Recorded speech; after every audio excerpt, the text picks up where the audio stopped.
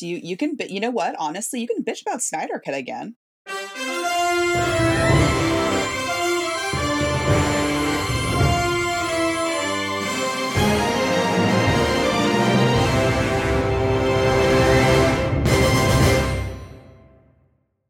Hello, and welcome to 10 Cent Takes, the podcast where we rip into the comic books and characters you know and love, one issue at a time.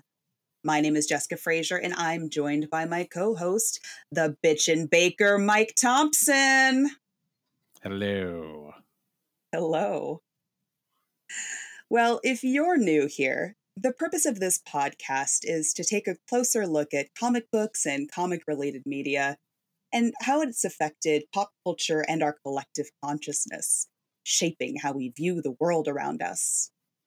Our topic for today is actually a deep dive into the recent iterations of the Wonder Woman and Wonder Woman 84 films. What do you think, Mike?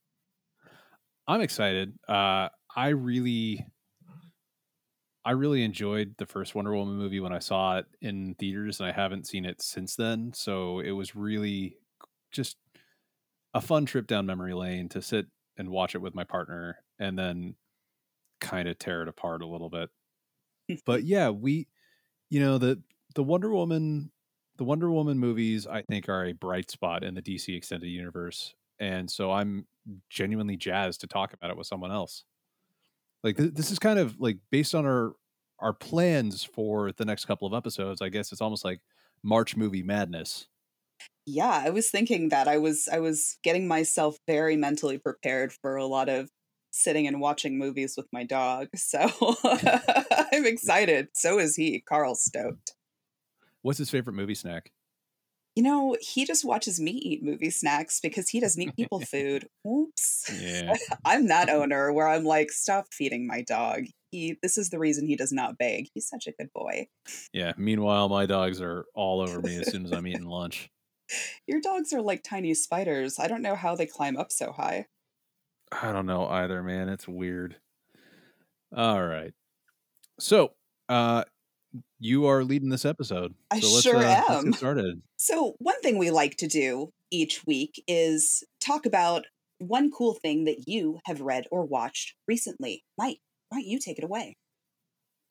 Yeah. So the memorable thing that I have been consuming media wise over the past week or so has been a TV show called Resident Alien, which is a new show on the Sci-Fi Network. Sarah and I were watching it, and it's okay at first. It's about this alien who crash lands on Earth, kills a human, takes his form, and then has to assume the identity of a small town doctor. It's kind of a sci-fi comedy drama, but it stars Alan Tudyk, who, if you've watched anything over the past 20 years, he shows up in, and he is, I think, one of the most underrated actors. He really is just so wonderful at playing weird roles. And so he plays this character who is an alien trying to blend in badly with humans in this small town in Colorado. And he is so funny. And you watch it and you can understand how people kind of write him off as just, oh, this is a guy who is somewhere on the spectrum. But it's based on a comic book from Dark Horse. And so after watching a bunch of these episodes and falling in love with the show, I downloaded it on Hoopla and just started reading it. And it's really solid. Wow, that's awesome. I actually didn't even realize that that was based off of a comic. I didn't either until about 3 episodes in, and then it said based on the comic book. And so that was when I looked it up. That's so cool. Actually, one of my really good friends has been talking about watching that show, so I guess he's going to be irritated that once again he wasn't the one to get me to watch the thing, but here we are. So how about you? What have you been consuming? Well, recently I've been trying to get through another watch through of the MCU films. And I've been doing them in timeline chronological order, starting with Captain America. So that chronology, it's been fun. Yeah, so Captain America and then Captain Marvel. Correct. And then Iron Man? Yes. Okay. Cool. Proceeding in that order. Hadn't realized how many of those films I had missed. when I was first going through them. There are just so many of them. So I started watching just in order, making sure I wasn't missing any of them. Even if people said, oh, you don't need to watch that one. Okay, no, let me just watch the thing and just make sure. And I was surprised. There were a couple of them that I liked more than some of the conversations I had would have led me to believe I would have. So it's been fun. So let's roll into our conversation about our first film, which is Wonder Woman. All right. And I hadn't watched this one. I watched it in theaters as well, I realized, and then hadn't watched it like you until recently, until just last night, actually. Yeah, so I watched it about 2 hours before we started to record this episode. You're fucking fresh. You're there. Yeah. Yeah, super fresh. The Band-Aid, the wound is fresh. Yeah. Well, I'll give a quick synopsis before we do each of our films.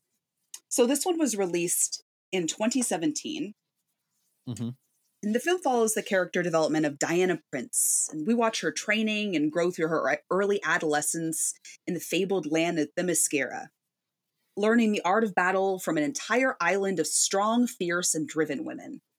All of this is brought to a screeching halt when a World War I fighter pilot breaks through the magical borders of their land, prompting Diana to leave the safety of her homeland in order to fight against an ancient evil and save mankind from themselves? So, Mike, what was your favorite part of the film, and what would you like to throw immediately directly into the trash? No, man. Okay. It's hard to decide what my favorite part is. There's a lot of this movie that I really like. I guess I'd have to say it's really the setting. World War One was a really bold narrative choice, and I really liked how Patty Jenkins used it to frame the overall story. It's a really overlooked period of history, I think, because we just don't usually want to take that hard look at how awful we really were.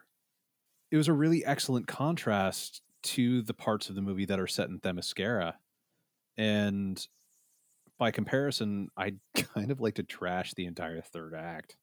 I don't know how you felt about it, but I don't feel like that third act is nearly as strong as what comes before it. And Patty Jenkins has talked about how Warner Brothers made last minute changes and forced her to do this giant CGI boss battle after she'd planned for something that she describes as smaller.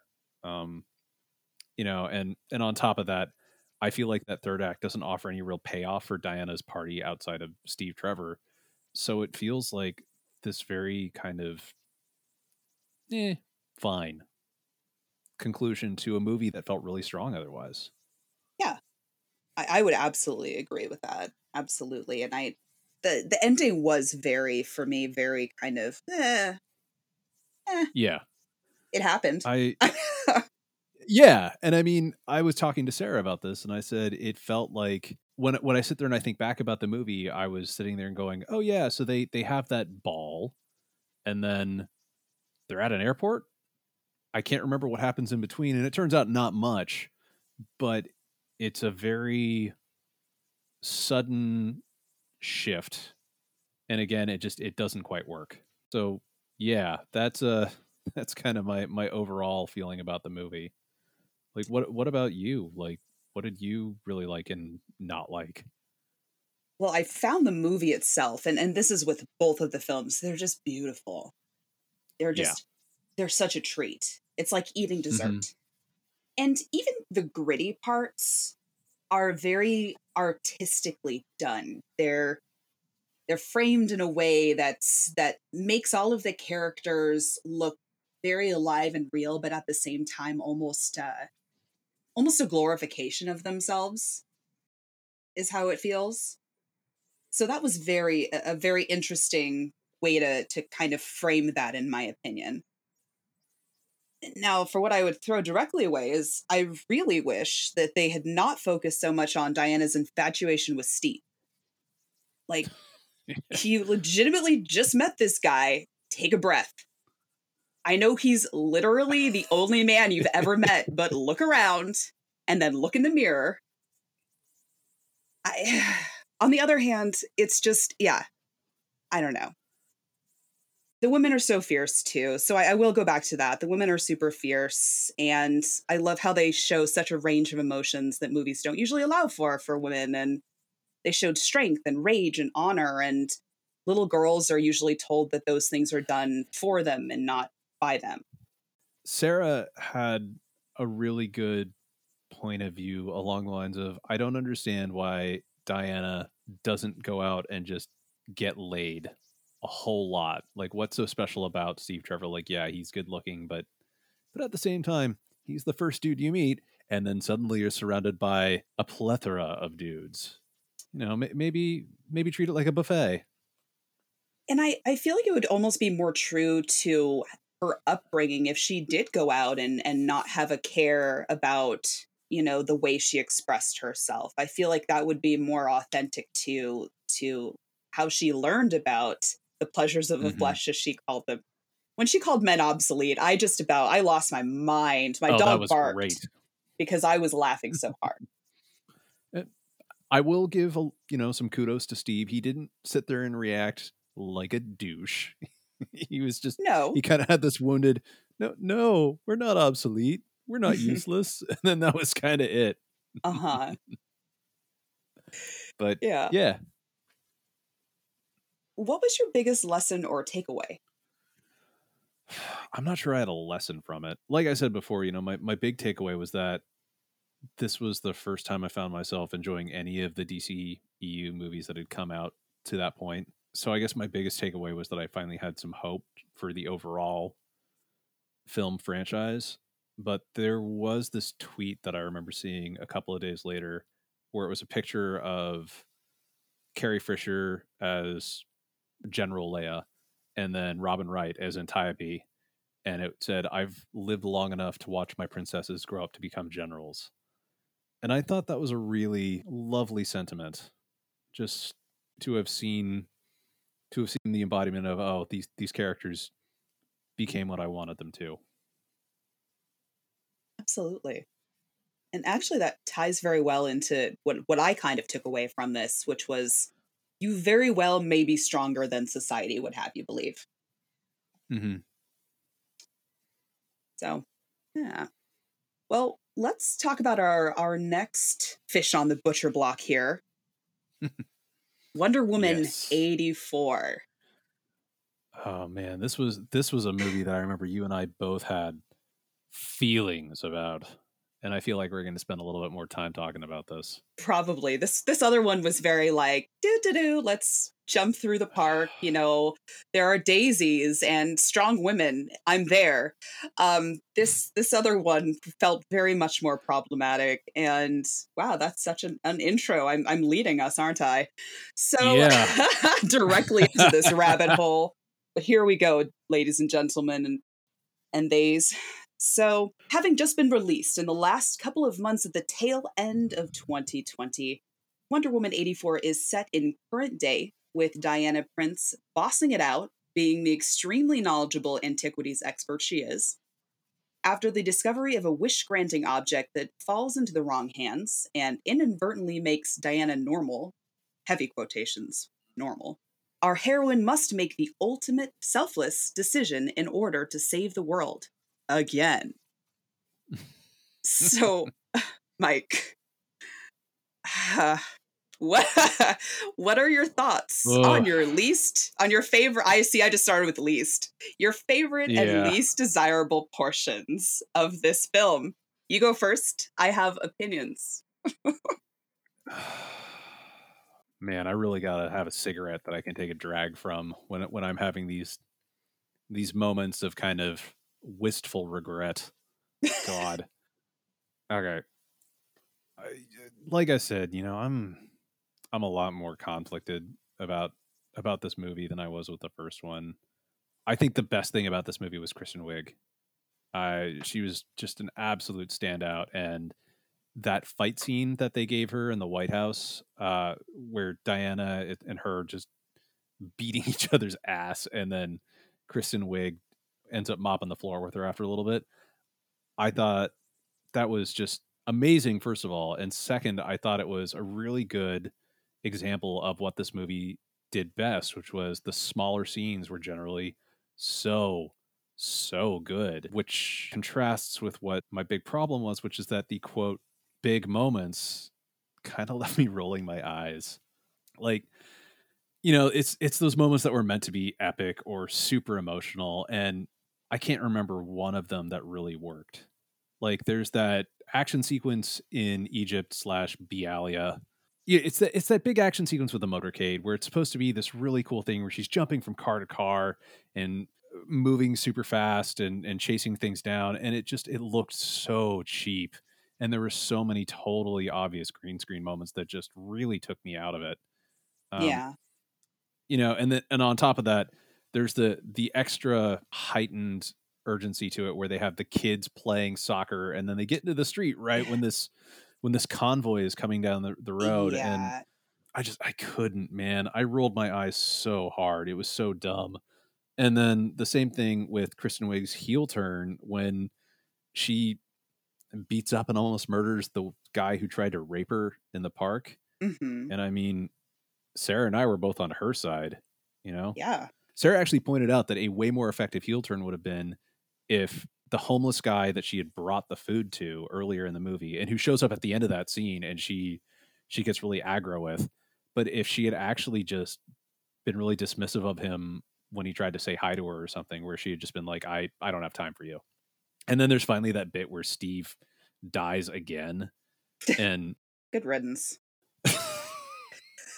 Goodbye, Steve. like I really like Chris Pine too. I mean, I do too. Chris Pine, hit us up. Be on this podcast. I'm sure he Yeah, man. listens. I'm sure. Oh.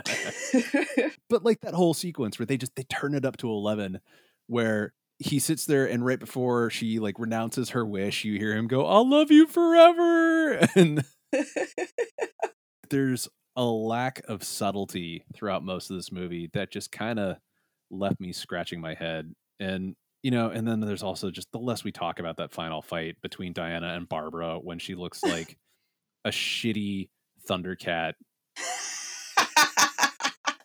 Oh God. I I don't know.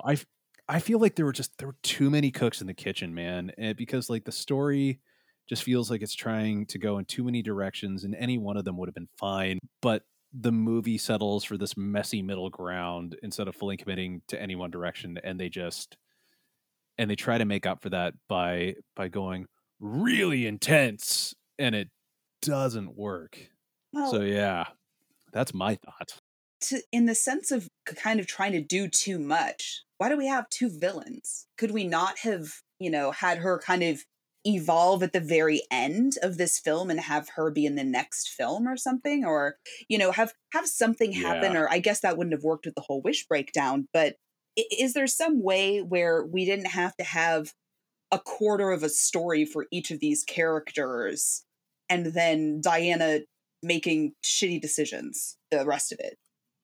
I have thoughts about that we can talk about later on, but I mean, there's so many ways that they could have done the cheetah's origin. The recent Rebirth Wonder Woman comics that were done by Liam Sharp and Greg Rucka, the whole focus is about how Wonder Woman and by extension Barbara Minerva's past are so tangled and so warped by all these retcons and everything, and it's trying to resolve it in a way that kind of honors all the previous stories but also explains this new development, and it worked really well. I really liked it a lot. But I mean, the whole thing with the way that they did it, it was okay, but I agree, it was too many villains at once. It was the same thing that they did in Spider-Man 3 with Tobey Maguire, where it was like there are three villains because there's a third movie and you're just kind of whatever.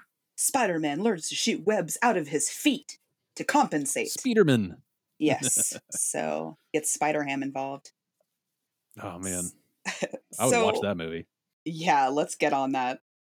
So okay, so like I've already vented my spleen, but like what? How about you? Tell me how you're feeling.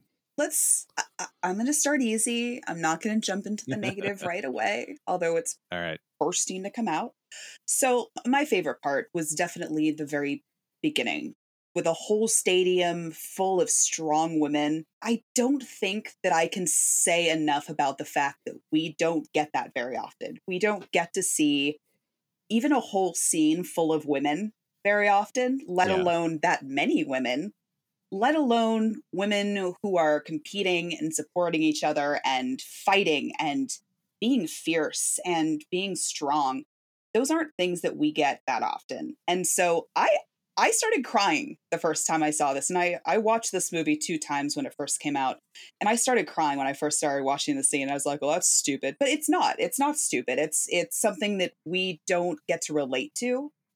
And I'm a person who I'm not going to say like I'm a strong person, but I'm just like I'm built a little more muscly. You know, I'm a runner. I can lift heavy things. And so to see someone represented that matches my not necessarily physique, but that matches like my motivation to go do those things, maybe not to that effect like Diana, but in that same sense, it really hits me in a spot that a lot of these floofy princessy things don't. I'm not a floofy princess. I would love to be a floofy princess. I dress like one sometimes.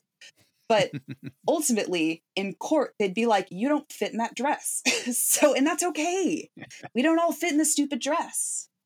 Yes, you and I both come from that hardy peasant stock. We're meant for working the fields. Yeah. Oh yeah. I can pick up a whole mess of oxen. Just pick them up all at once. So let's move into the oh my god, I hated this. I hated this so much. So you and we've talked about this. We're going to do it again. So the whole Steve possessing another dude's body, it's super gross. And the problem is that that really sucked the oxygen out of the room Yes. when we were talking about problems with this movie, and it's something that really felt pointless. There was really no driving reason for that to happen.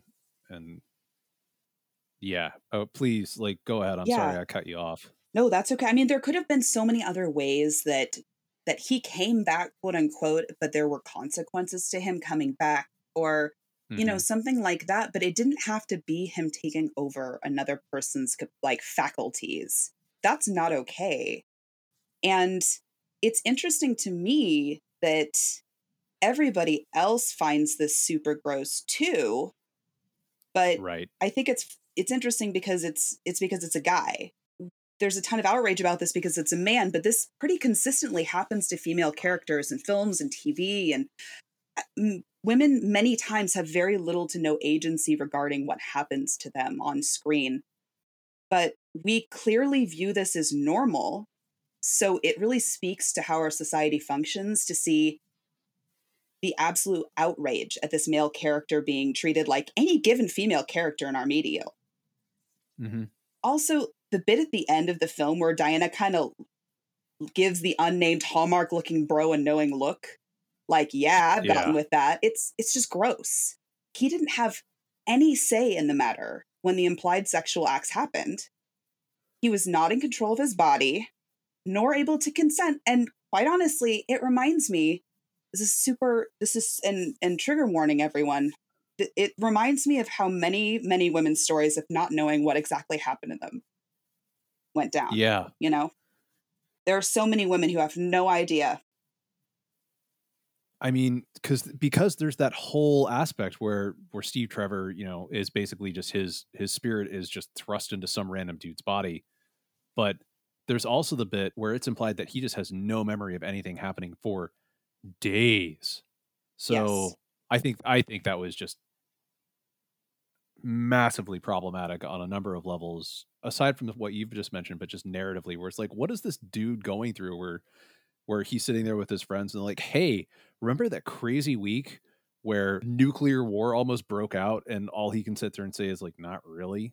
Yeah. Yeah.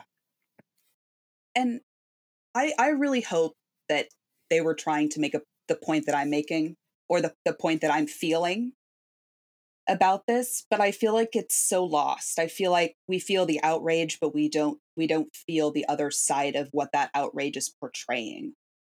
The fact that the other side of the world or the other half of the people live that reality. Well, yeah. Going back to what I was saying about too many cooks in the kitchen, like this was a story that was written by three different people. There was Patty Jenkins, there was Jeff Johns, and then there was Dave Callahan. This is all armchair quarterbacking. I don't know. I am willing to bet that whole Steve getting thrust into someone else's body and then no real follow through on that narrative. I would be willing to bet that that was something that came from either Johns or Callahan, and it was something that they didn't think about because it's not something that dudes think about a lot. Yeah, you don't have to. Yeah. Yeah, And I mean, I can think of at least half a dozen ways that you could have made that work without bringing in that whole rapey connotation. I agree. Like, what if he came back and he wasn't like corporeal? How interesting would that be? Like, if he just came back like Patrick Swayze ghost style, and they're just like, were you thinking that when I said that? They're just like sitting there, like making pottery. Well, and I remember sitting there and watching it when the trailers came out. And originally I was thinking, oh no, maybe it's just he's a ghost that's come back. Like it's probably not going to be a real thing or it's a hallucination. And then they show him, beating ass while they're doing that whole convoy chase. So I had to sit there and go, well, no, I guess he's corporeal. I don't know how they're going to pull this off. And I felt really dissatisfied with what they did. I didn't have a problem with him coming back, but I mean, honestly, the whole fact that, Wonder Woman reveals that Diana is a god, why not just bring him back? But the thing is that manifesting a body out of nothing turns out takes a lot of energy. And so he is directly draining her divine power. That's so much better. Honestly, that makes so much more sense. It because there's actually cause and correlation. Yeah. Ugh. I mean, This whole Diana feeling bad because it's some random dude, just, I mean, with a slick wink at the end is not convincing that that was a detriment to her. yeah. You know? She didn't have like the whole idea was that you were giving up your most precious whatever to get the most precious whatever. And it's like that wasn't really what she was doing. She just was using some guy and she really didn't care. I mean, that's the long and the short of it. She did not care. And that was, whoo, that adds a whole other problematic element. Yeah, absolutely. Ugh. There are certain characters who, yeah, we can get the alternate universe versions of them, or they can be mind controlled and turn evil temporarily. But the core character being is that they are these uncorruptible, aspirational beings that we all want to use as the proverbial role models. And so there's the characters like Superman, who is decent and kind, Captain America, who always tries to do what's right, Wonder Woman, who is supposed to be the embodiment of like kindness. And there's a wonderful speech about how in one of her comics where she's saying like, I don't kill if I can wound, I don't wound if I can, I think, capture. I can't remember this exactly, and I don't capture if I can use a word instead. That's great. One of her things is that she can speak the language of all living things. Yeah. And it's like there's this really nurturing quality to her because of all that. And then it's like, oh, and she, took away a dude's agency and is totally unapologetic about it. Yeah, absolutely. And I feel like it came across so much better that first movie when she really wanted to go help the woman in the trench and Yeah.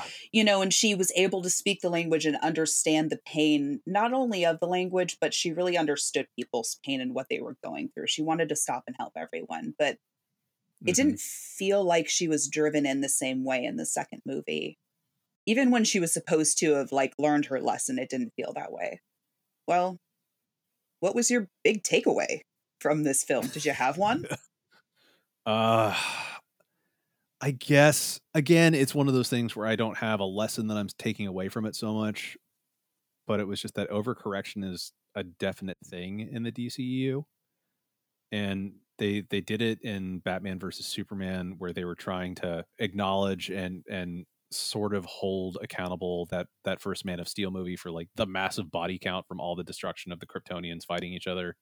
Mm, I feel like they did it again here because it was such a different movie, and I don't quite know what they were trying to correct, to be honest. But it felt like they were trying to pivot and then they pivoted too hard. yeah. I don't know. What about you? Ugh. I would say that I learned that society only gets upset at lack of bodily agency if it involves controlling a man. That would be my takeaway. It's a rough one. Man, Rough like sandpaper, rough like a little kitty cat's tongue. remember when we started this podcast and we thought it was going to be really fun and lighthearted and yeah, And we've good got times. 13 pages of notes and just angst. The salad days. Oh, the planning phase is always super fun. Mm. Well, comparison time. We watched two Yes. movies. They were supposed to be in the same vein of movies. One was supposed to roughly follow the other, from my understanding. So, what was one thing that was similar or did not track at all when the two films were side by side? Or pick one thing that you thought was interesting. Yeah. Yeah. So a big thing in both of the movies is that the gods like to meddle with humanity. Like, the first movie, it's very blatant about that. Ares is responsible for World War I, and Diana has to set out to kill him and end the war to end all wars. In 1984, it feels like there was supposed to be a big twist or reveal when it's revealed that the Dreamstone was created by the god of lies. We get the name of the god, who I can't remember for the life of me because it was so one off. Yeah, And then ditto. nothing comes from that. And I feel like there could have been something really cool tying the god of lies and deceit, and I think greed, I think is what they said, to the two things that the 80s was really known for, which one was the Cold War, but the two was just the incredibly gross commercialization I of thought you were going to say that. everything. Yep. Yeah, Brings us to our first everything. episode. Go back and listen to our Sunday comics episode, which was episode 1. Yeah. I feel like that was a really wasted opportunity because nothing came about from that. And I don't know. I also feel like that could have been tied to providing Barbara with, a second opportunity to get back at Diana. I don't know. I did enjoy the whole bit where the actual ending to that movie was in its own way a smaller, more personal ending. I liked that. But I feel like we needed something as a little bit more of a dramatic reveal, as opposed to, oh, the Dreamstone was created by the gods. Cool, but we got to see her murder the god of war with lightning. Exactly. Yeah, what about you? Like, how do you feel that it compares side by side? I thought I would stick with something that I thought was interesting, that was fun between the two, that was similar. Okay. Steve and Diana go through a very similar arc of discovering their new world that they've been introduced to. Oh yeah. And I didn't really remember that until I rewatched Wonder Woman for this iteration last night. I was like, oh, how funny, because Diana comes to the new world and she's like, oh, look at all of these cool things. And she's like, oh, that's beautiful. Blah, blah. Oh, a baby. And she's like looking every single thing. She wants to look at everything. It's all new. This is literally the first time she's seen any of these things before. So it's super wholesome. My favorite part of this was when she gets the ice cream. This is so wholesome. She gets the ice cream and she enjoys it so much. And she goes back and she says, you should be very proud. And I just was like, you are so sweet. That is amazing. And just, I mean, it's like looking at the world like through a child's eyes, I can imagine. And then Steve, when he first comes in, I mean, obviously he was a pilot, but he hasn't seen commercial airlines. Yeah. He hasn't seen, anything that holds more than probably 2 or 3 people. And the first thing he sees is like a huge commercial Boeing fly over him. Yeah, that was a good And moment. it was so cool. And him going and finding out about space travel and going and seeing a rocket. And it was so cool. And seeing that through his eyes in that way was like, wow, yeah, that is really neat. It's cool. And it makes you appreciate those things. Like, yeah, I guess ice cream is really cool. I gotta say, Chris Pine continues to be one of my favorite actors out there, and not just because he's super adorable and apparently a very decent human being, That's good to know. but just, I Again, mean, Chris Pine, hit us up. yeah, he also takes very weird, funny roles a lot of the times that you wouldn't expect. So, if you have not seen the movie Stretch, I highly recommend it because it is one of the most bonkers roles that you will ever see him in. If I remember right, he first appears on camera parachuting naked. I think it's been a little while. It's been a little while since I've seen this, but it's directed by Joe Carnahan, the guy who did Smokin' Aces, The A Team, The Gray. He just did a new one called Boss Level that's on Hulu, which is a really fun, strange action movie, which is where he kind of is at his strongest. But Stretch is about this one day that's absolutely insane for this limo driver. And it's I'm not going to call it a good movie, but it's highly enjoyable, at least from my end, as Okay. I remember it. But yeah, so Chris Pine, tangent over, sorry. Chris Pine is really good at just being very believable, and the wide-eyed wonder that he showed in 84 I thought was so, it was just lovely. He's a really good facial actor. Yeah. He's very, very, but like to your point, he's very believable, and his facial Mm-hmm. acting is so good. Do you remember in Star Trek when he was in Star Trek? Oh yes. Of course, Mm-hmm. love those movies. Just his face when he concentrates in that movie, where it gets all red and it's like, it's like, oh wow, dude, you're really living that. It's like we go on the Yeah, journey with him because his face is just taking us there. he kind of reminds me of Chris Helmsworth, Yes. because he's really good at being a solid leading man, but he is also really funny when he's allowed to be.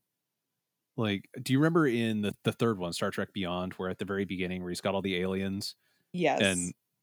and you can just see him getting more and more confused as they're asking him why he's delivering this artifact, Uh-huh. and then getting really fed up. And Yep. it was, I don't know why, but I still laugh whenever I see that scene. Oh, Oh man.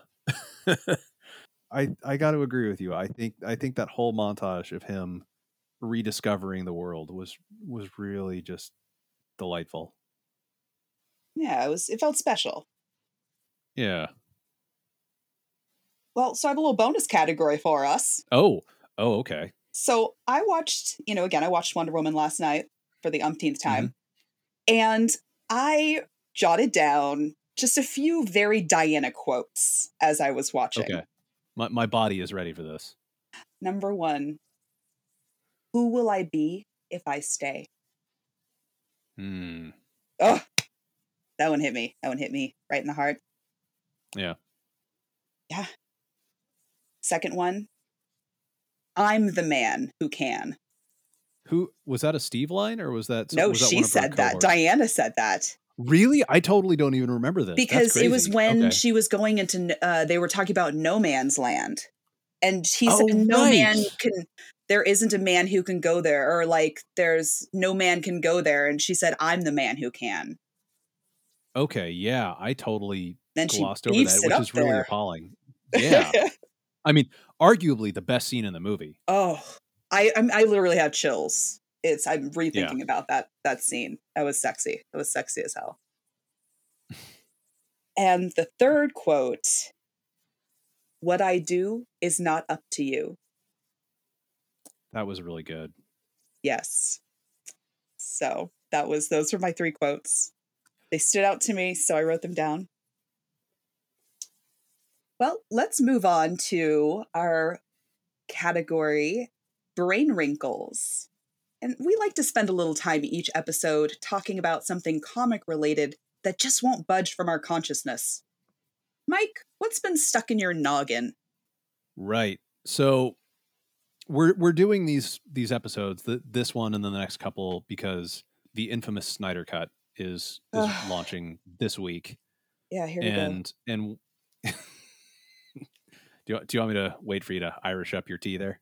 Oh, yeah, I'm almost done with my coffee. Oh, good, I have a second one sitting right here.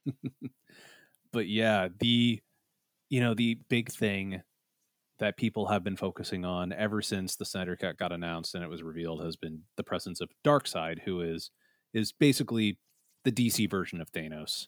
Yes. And I'm trying really hard to go into this movie with an open mind.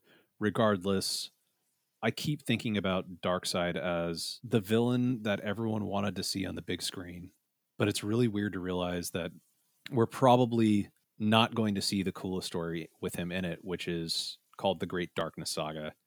And it's from the 80s, and it's from the comic book Legion of Superheroes, which does not have the name brand appeal of the Justice League. The whole thing is that Darkseid wakes up after roughly 1,000 years of sleep and winds up almost conquering the galaxy, and it's absolutely batshit. It's like he brings back like I think they're called reverse clones or shadow clones of like Superman, and if I remember right, Wonder Woman. And it's a huge reveal when they actually reveal that halfway through the series or the story of 5 issues that Darkseid is the villain who's doing all this. So it was really fun, and it's that wonderful, weird, crazy space opera sci-fi that we're just not going to see in the current movie environment because it's so risky to do something like that. But see, that just sounds cool as hell. I mean, if we can have Guardians of the Galaxy, like why can't we have that? Yeah, and I think a lot of it is because, again, I'm not trying to sound like a Marvel fanboy, but I think right now I think Warner Brothers is very risk averse for all of the financial stuff that's going on behind the scenes with AT&T acquiring them recently and the insane amount of debt that's surrounding that whole deal. I think that they are trying to just do surefire hits. If you haven't read the Great Darkness Saga, you can actually go out and pick up a copy pretty cheap of the collected edition. It's a lot of fun, but one of the coolest things about it is that the epilogue to the story reveals actually that Darkseid wins in a way that's very personal and mean, and I kind of love that at the time the team was allowed to do something like that. So, yeah, that's Great. what's been on my brain lately. How about you? I'll have to check that out though. Thank you. Always give me such good suggestions. Oh, well, thank you. Mm. So my brain wrinkle, and hear me out, okay? All right. I really liked Iron Man 3. I rather enjoyed it. I didn't hate Everyone it. gives it such crap. Okay. I literally, like, every time I talked about, like, oh, I'm doing a watch through, they were like, oh, you know how people always have an opinion about, like, which movies you can, like, skip? You know what I mean? Yeah. So, like, Iron Man 3 is always one of the ones that people say, oh, you can skip that one. But honestly, I rather liked it. And quite Yeah. frankly, this is, I mean, the main complaint I've heard about this is that Tony is too traumatized and feely. But like, what do you expect? The guy clearly he's been through a ton of shit. He clearly has PTSD and he clearly needs therapy. Yeah. And he's making wearable weapons as an outlet, which by the way, not recommended. I also think this movie is so necessary to the Tony Stark overall character arc. Mm-hmm. Otherwise, his final sacrifice and his like kind of tenderness towards the Spider-Man character, it doesn't make any sense within the story or the character if he just continued with his one-note selfish douchebag tendencies. Yeah. I really enjoyed that movie for a number of reasons. I personally think it could have used a little bit more editing, but I mean, there was no personal lesson I felt in Iron Man 2. Like Iron Man 2 it's a fun movie, but it's like cool. Like the end of the day, like he gets to make out with a girl and his best friend has a suit of armor now. And I don't know, was there any more of a lesson other than Mickey Rourke is fun to watch no matter what kind of terrible Russian accent he's sporting? Other than that, I mean, the movie itself to me wasn't very memorable. No, I mean it was fun, but it was just kind of whatever. Like, You know, it was yeah, it it was was cotton fine. candy. Yeah, It was, agreed. yeah, it was fine in a in nothing but a complimentary way. The third one, I agree. I think like the self-sacrificing nature does actually pay off better because of that. And also, I thought Ben Kingsley as the Mandarin, and then the twist with him as the Mandarin, was one of the funniest fucking things I'd seen in a long time. Okay, so one of my friends was very irritated at that and almost walked out of the theater because the Mandarin is one of his favorite characters. And so when he figured out that it was this whole spoof, he took it very personally, apparently. Man. So, which I just personally, I mean, I think it's very funny. I can understand you wanting to see your favorite characters represented, but we have to understand that, like, you're not the writer. We're not the writer. Like, we can sit here and bitch about it, but ultimately, like, we don't have writing privileges. And so we just have to go on the ride that they take us on. And to a certain extent, that's just what we have to do as the audience. And I understand that we are going to have feelings. And you know what that means? That means that they've done well. That means that they've been compelling and that they've made a spot in our hearts. But it's not something we should be able to take personally, or that we need to, in my opinion. I mean, I don't do what you want. You know, the other thing is, like, they did all those Marvel shorts as well. Do you remember those? Like, where you would get them in the DVDs and they'd be like a little 5-minute film or whatever. Yes. So I can't remember which one it was, but it was revealed that the Mandarin was then being broken out of jail so that he could be brought to face the real Mandarin. And then they've never done anything with that. Oh no. But I didn't remember that one. But they are also doing the new Shang-Chi movie, which Shang-Chi is this Bruce Lee style figure. The movie title is called Shang-Chi and the Legend of the Ten Rings, which goes back to the terrorist organization, the Ten Rings. And then the whole thing with the Mandarin is that in the comic books, he has 10 rings of power, which originally they're supposed to be magic rings, and then they've been retconned, so they're artificial intelligent rings that manipulate reality, or they're kind of like lesser Infinity Stones, if I remember right. But it's not the same kind of thing that Doctor Strange is working with, right? It's not that whole, like, mystic circle sitch. I don't think so, but who okay. knows with where they're going to take the Marvel with, you know, the MCU is spinning stuff on its head in certain ways. And you know, we're just along for the ride. It's going to be really interesting to see what they do. But in the original Iron Man movie, the terrorist organization that winds up forcing Tony Stark to theoretically build weapons for them, and what he uses to build the armor instead, they are called the Ten Rings. And the Mandarin is actually a long-running Iron Man villain. Kind of problematic because he's relatively racist in a lot of ways, or a racist caricature. But it'll be really interesting to see what they do with that. And I'm kind of hoping that we get some cameo of Ben Kingsley just, like, chained up, like, you know, Princess Leia style with Jabba the Hutt or something like that when the Mandarin theoretically appears in Shang-Chi. So who knows? Yeah. Yeah. Well, thanks for listening to 10 Cent Takes. This episode was hosted by Jessica Frazier and Mike Thompson, written by Jessica Frazier, and edited by Mike Thompson. Our intro theme was written and performed by Jared Emerson Johnson of Bay Area Sound. Our credits music is Pursuit of Life by Evan McDonald, and was purchased with a standard license from Premium Beat. If you'd like to get in touch with us, ask us questions, or tell us how we got something wrong, please head over to 10centtakes.com or shoot an email to 10centtakes@gmail.com. You can also find us on Twitter. The official podcast account is 10 Cent Takes, all one word. Jessica is Jessica with a K, and the Jessica has a K in it as well. And then I am Vansau, Vansau. Stay safe out there. And support your local comic shop.